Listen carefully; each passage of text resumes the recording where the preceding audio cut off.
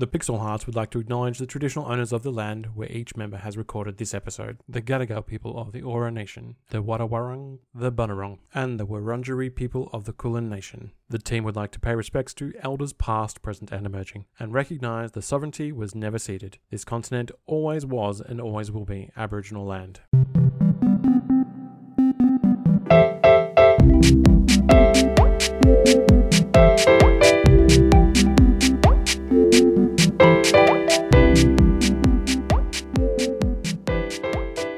Welcome to the Pixel Hearts.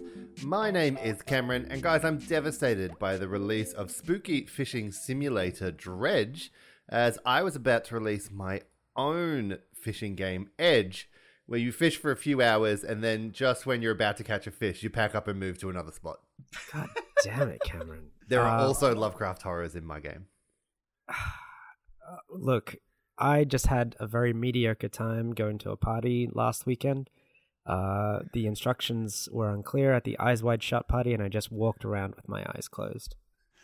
My name is Faye, and I'd like to encourage you all out there to see, explore what really grinds your gears. My suggestion is to wander around a VR chat lobby, because you don't know you're into Obi-Wan and Papa Smurf going at it in a corner until you've seen it with your own eyes.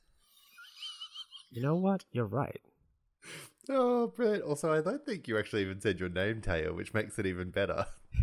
Right. Sorry. My name is Taya, and yeah, the instructions are so unclear at that Eyes Wide Shut party. I'm still discombobulating my life.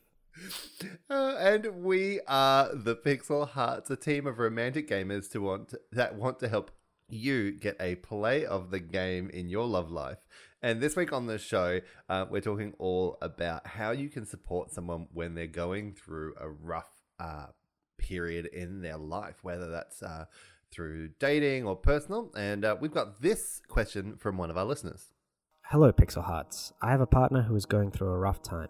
They've got a lot of stress from work, family life, and are just having a real bad time. I'm doing my best to support them, but I don't know whether I'm doing enough. How can I support my partner? Yeah, so I think this is, a really important question on how you can actually be helpful and supportive to someone when they're going through a rough patch, because, it's not always the most intuitive thing to everyone, and it can, be difficult to come up with the right response to that kind of thing. What about you guys? Do you guys have any personal experience in having to be that person that is there for people? All the time. Mm-hmm.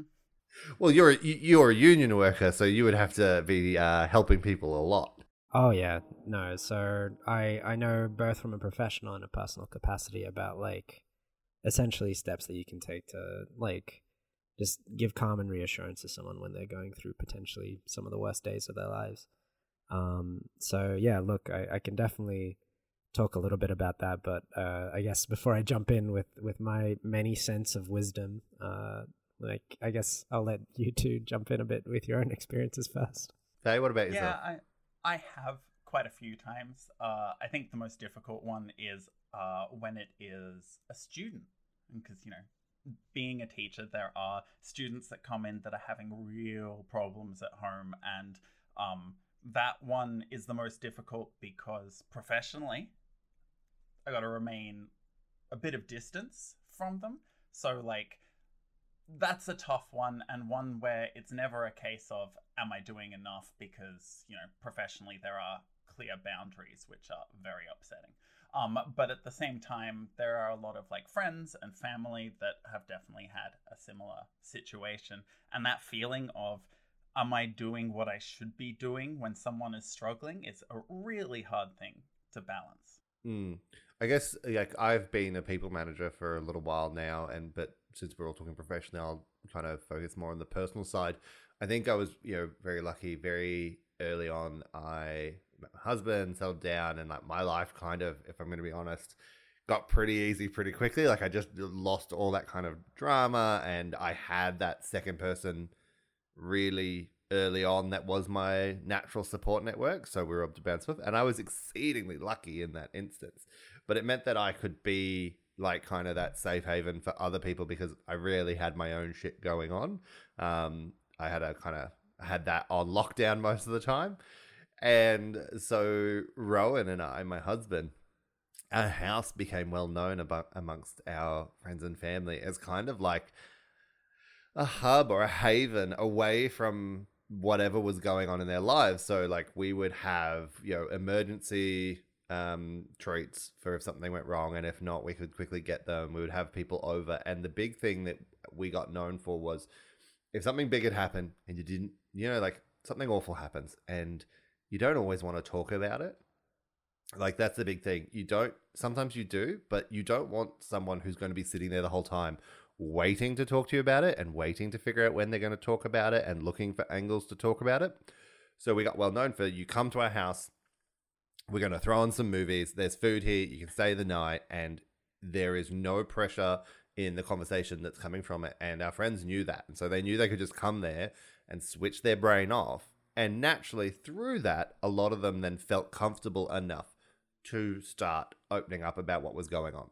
So breakups, death, job loss, we've had all of it. And it's that thing of making a space that was comfortable and safe and friendly for them. So they felt like they could talk about it instead of just immediately them walking in the door and us going, so let's talk about all of your feelings and let's get you really emotionally exhausted before the day's even begun. But it's, I think the most important thing when supporting someone, and the thing I learned most through all of that, was letting it be on their terms and never on yours. They've come to you because they believe you're the right person for it. So prove them right and let them lead where that goes. That's actually really lovely. Like that is a lovely way to put it. And I think that's one of the things that people often trip up on, is that they're like, I have to do everything, which means that I have to know in advance what you need, which means I'm going to have to ask you immediately when you turn up everything you need. And like in a really nice relationship or even friendship, you kind of build that trust that the person will ask for what they need. And while they haven't asked for it yet, the best you can do is just like show them a comfortable time. Like if they're sitting there and they don't know, they haven't organized food for dinner or whatnot, just like putting something together is an easy solution that does not drain them or whatnot. And they'll tell you what they need. Well, I think that's a major thing. When one of these big things happens in people's life, their focus is so taken from what they need day to day to get through. Like I myself, just last year had a pretty major, like a death that we went through. And it was that thing of like, unfortunately at that point, I had to sit down 30 people because it was in my workplace, and I had to tell each of them one at a time what had happened and then send them home so they could grieve. And I had to go through a day of that, just myself, sitting down all these people and going through it over and over and over. And it was at the end of the day, I sat there, and then someone who had come to like assist me from another department stuck their head in, and they're like, hey, I've organized you lunch and dinner because I realized you've not eaten yet today. And it was just that thing, like I didn't think about it. I didn't go there. My brain was so focused on everything else. So you need to think about those little things that they're going to forget. Like get them. We used to have backup pajamas just in case they didn't, grab anything and then they were staying the night and they wanted something. We, would always like take care of them in any way that we could on those little small things. Yeah. And like, I think pretty much everything that you've sort of said about the sort of small things that you can do to support someone and just take some of that like cognitive load off of their shoulders, I think is a huge thing, especially in personal circumstances. Yeah, sometimes people just need space to sort of decompress, and sometimes they just want to be distracted.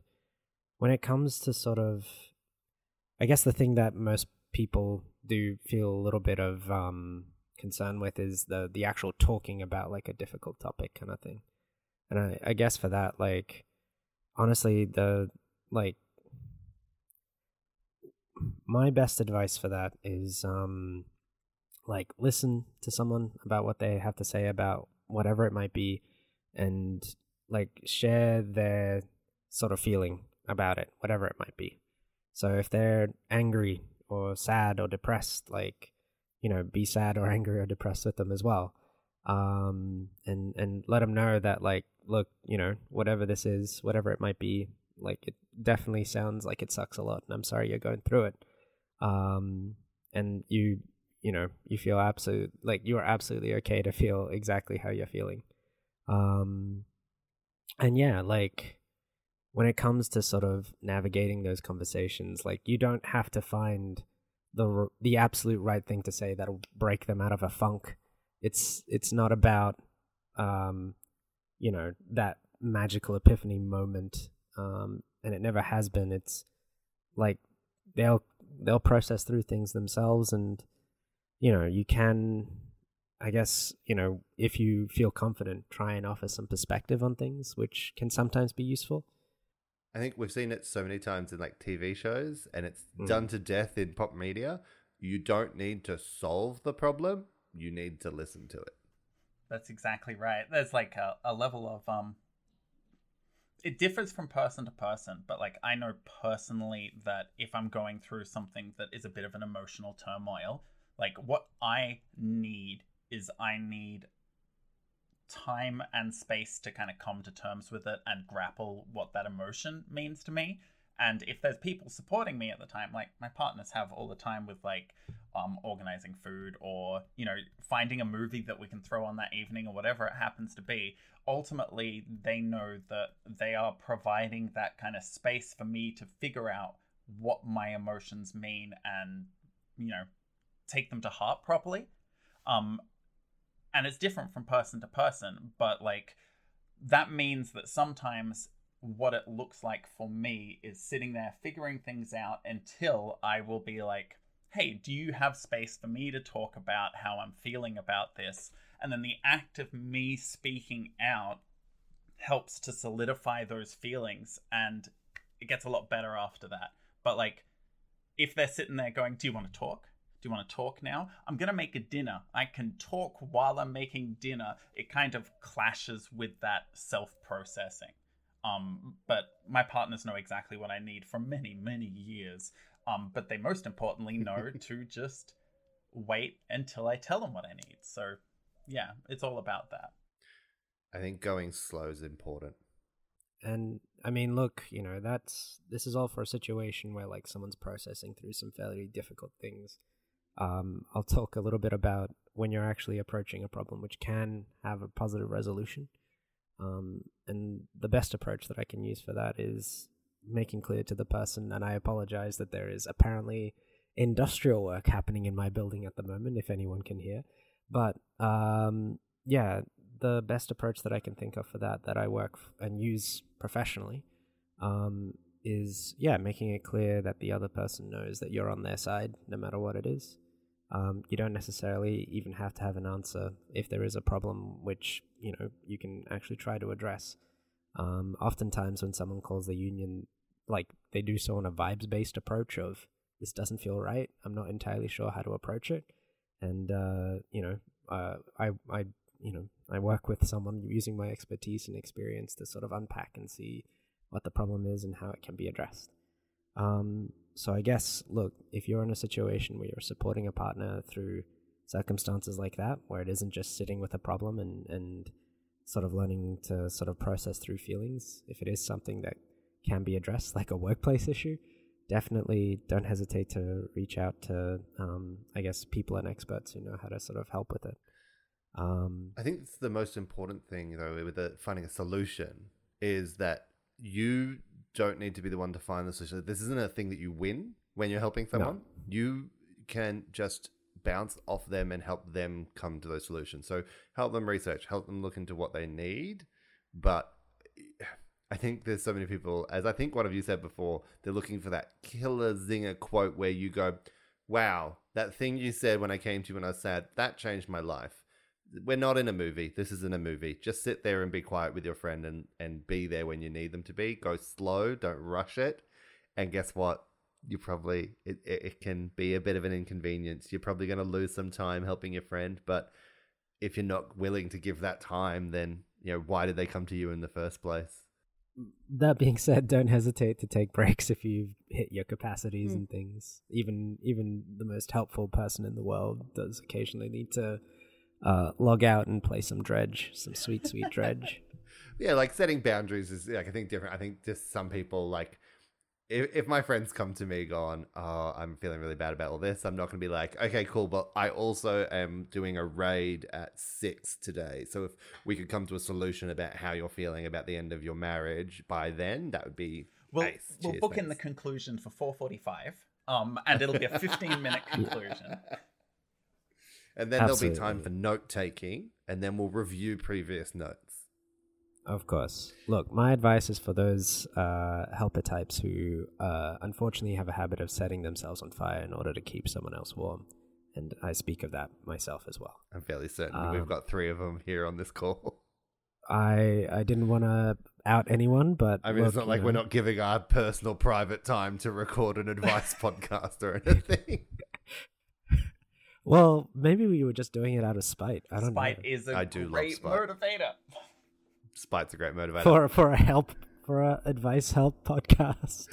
But that's all we have time for today. I hope that helped a little bit. But as we said, it's important to go at the pace of the person that's come to you for help.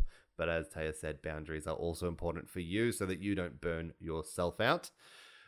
We want to thank Ryan Stanton for producing the Pixel Hearts and Blusher for our intro and outro, the Pixel Hearts theme song, and One Pixel at a Time for all our links. And if you need the Pixel Hearts to help troubleshoot your love life, head to our link tree in the show notes. But until next time, be kind to each other.